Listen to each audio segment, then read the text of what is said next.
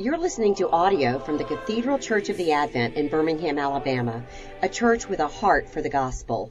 Find out more at adventbirmingham.org.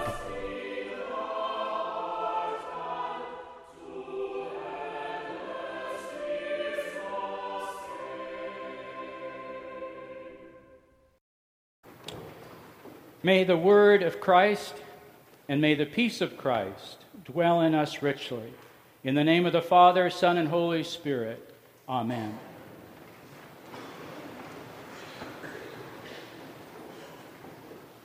Well, I thought between Rally Day and Stewardship Sunday, Romans 14 would be a good text. Because in this text, the Apostle Paul lays out the welcome mat.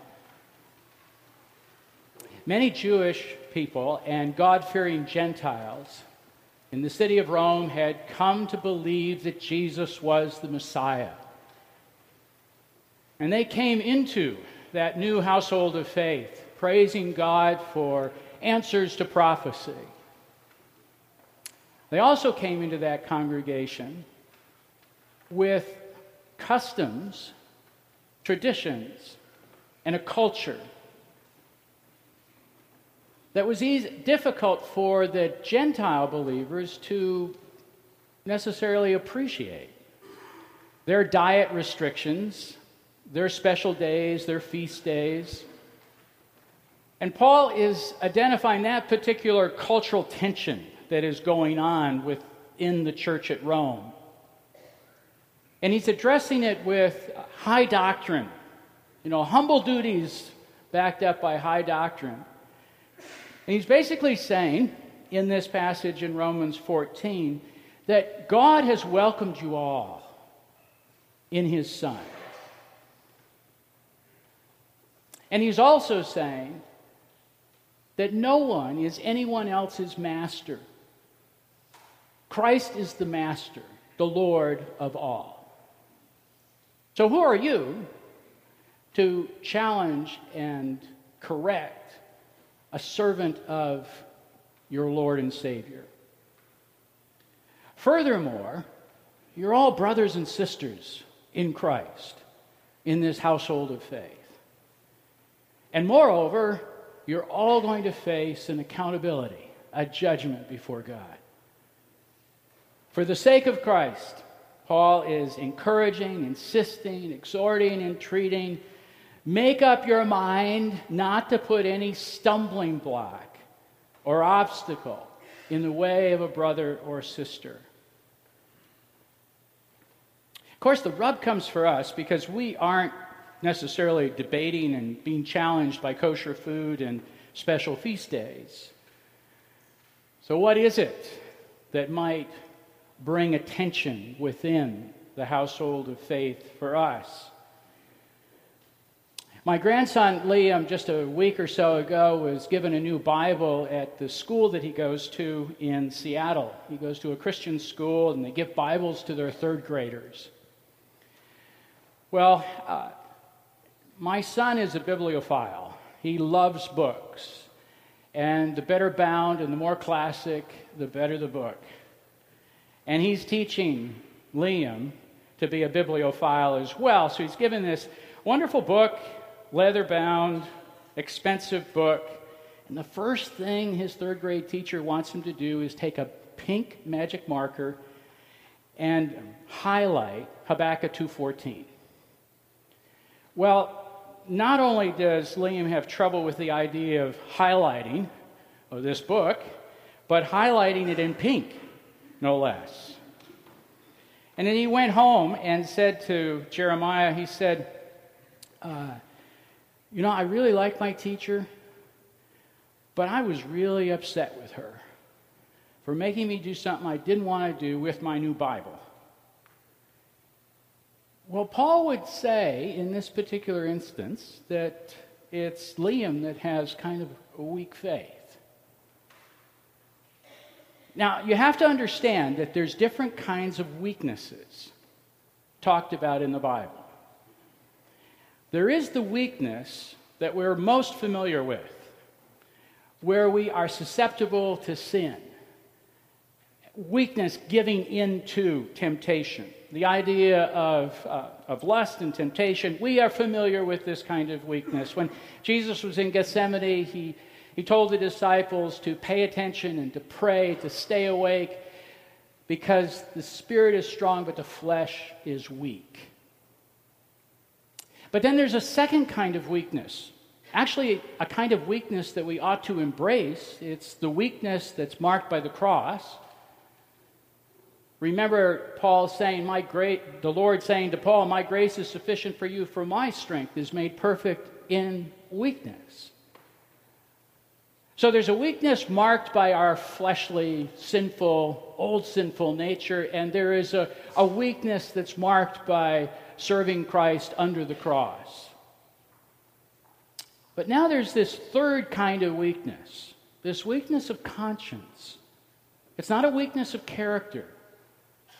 But having been raised in traditions and customs and cultures, kind of a religious maturity, but it may be a spiritual immaturity because we're so sensitive about even those non-essentials, which we know are part of the culture, part of the tradition, not part necessarily rooted as an essential core belief of the faith. Paul has spent a lot of time on the essentials in the letter to the church at Rome. That all have sinned and fallen short of the glory of God and are justified freely by His grace through the redemption that is found in Christ Jesus. That's an essential. They knew that there is now no condemnation for those who are in Christ Jesus, because through Jesus Christ, the Spirit of life has given us a freedom from the law and sinful bondage. Those are essentials. But as you know, kind of the rub comes with the non-essentials for the church getting along.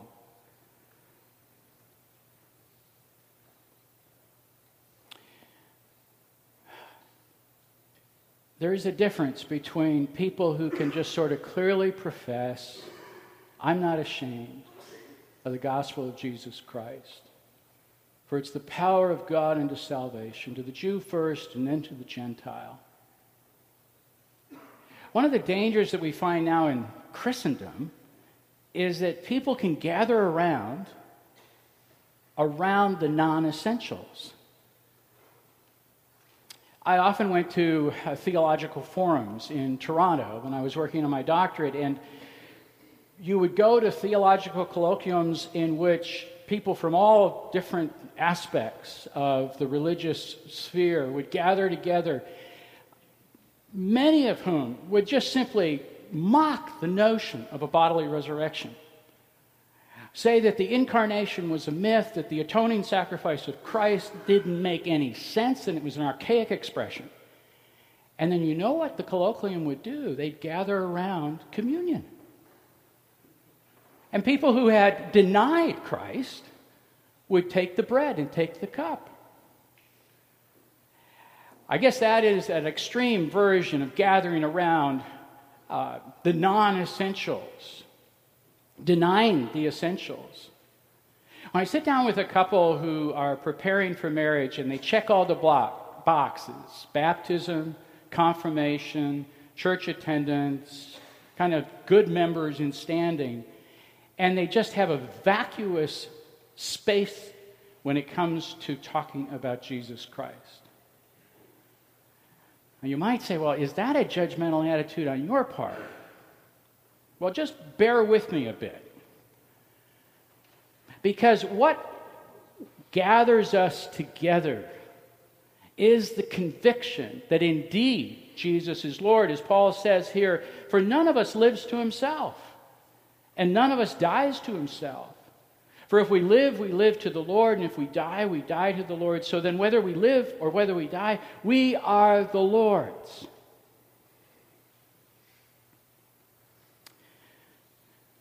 My first Sunday at Central Presbyterian in New York, there was a large American flag right under the cross. And I walked out and just started checking on things, and I said to an elder, I said, how long has the flag been there? He said, well, I don't know. Do you want me to move it? And I said, yeah, I think it's a clash of symbols. We had worked this through in church in San Diego, and one of the strongest voices of having the flag removed from under the cross was a Navy SEAL. And kind of nobody debated him. And so the flag was moved. It was moved to the back in San Diego, and it was moved to the back next to the Christian flag in New York. And nobody said anything for 3 weeks. Nobody missed the flag. And then a very dear, a woman who I like really a lot, taught flute at Juilliard for years and years, a 94-year-old woman, in the passing of the peace of Christ be yours. She comes up to my wife and says, "Who moved the damn flag?" Well, that led to a lengthy discussion, a session, which is our vestry, about where the flag ought to be. And it's interesting, the same dialogue at the same time was going on as to the importance of weekly Eucharist. It takes wisdom for a church to really function and work together in a way that is pleasing to the Lord. Again, when we were in Toronto, we went to a very gospel-centered Baptist church. It was in the main line of the Baptist tradition, the Convention Baptist in Toronto, but the gospel was preached vibrantly. And I began teaching, and we were involved in a Bible study in a small group, and a group that cared for a refugee from Vietnam. And we weren't members. And it was kind of awkward not being a member in that church. Well, Virginia was baptized as a child, poured over, and here we're joining a Baptist church that insists on baptism by immersion. And Virginia really graciously, well, be baptized again. She went and talked to the pastor, and the pastor refused to baptize her because she hadn't changed her Baptistic convictions. Well, I didn't really want her to change her Baptist convictions.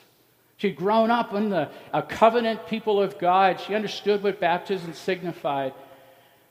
She came home in tears, here going the second mile to be united to a church, but then refused.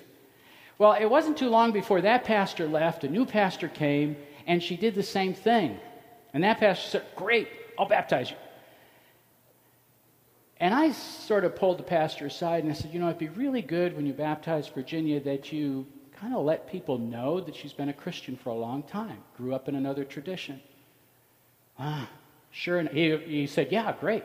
Sure enough, baptism comes and he makes it seem like she had just come to Christ. And some lady came up to Virginia afterwards and said, "I'm really surprised that Doug married a non-Christian." You're getting my point, right? There's essentials that gather us. Solid, true, fundamental essentials of the faith. That's what unites us. And then there's quite a wide variety of things that we are different on. Paul gives us this advice. Remember that God welcomed them. Every one of them in Christ. Remember that they have a Lord, the same Lord as your Lord. Remember that they are brothers and sisters in Christ. And remember that we're all going to face an accountability at the judgment seat of Christ. So all of the lectionary readings for today deal with forgiveness. Brothers and sisters, bear with one another. Forgive whatever grievances you have against one another. Forgive as the Lord forgave you. And over all these virtues put on love, which binds them together in perfect unity. And let the word of Christ dwell in you richly. Let the peace of Christ dwell in you richly. And whatever you do in word or deed, do it all in the name of the Lord Jesus Christ, giving thanks to God the Father through him. Amen.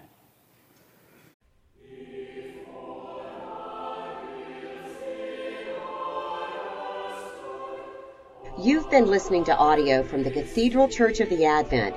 If you live in Birmingham or find yourself visiting, we hope you'll join us at one of our Sunday services. Find out more at adventbirmingham.org.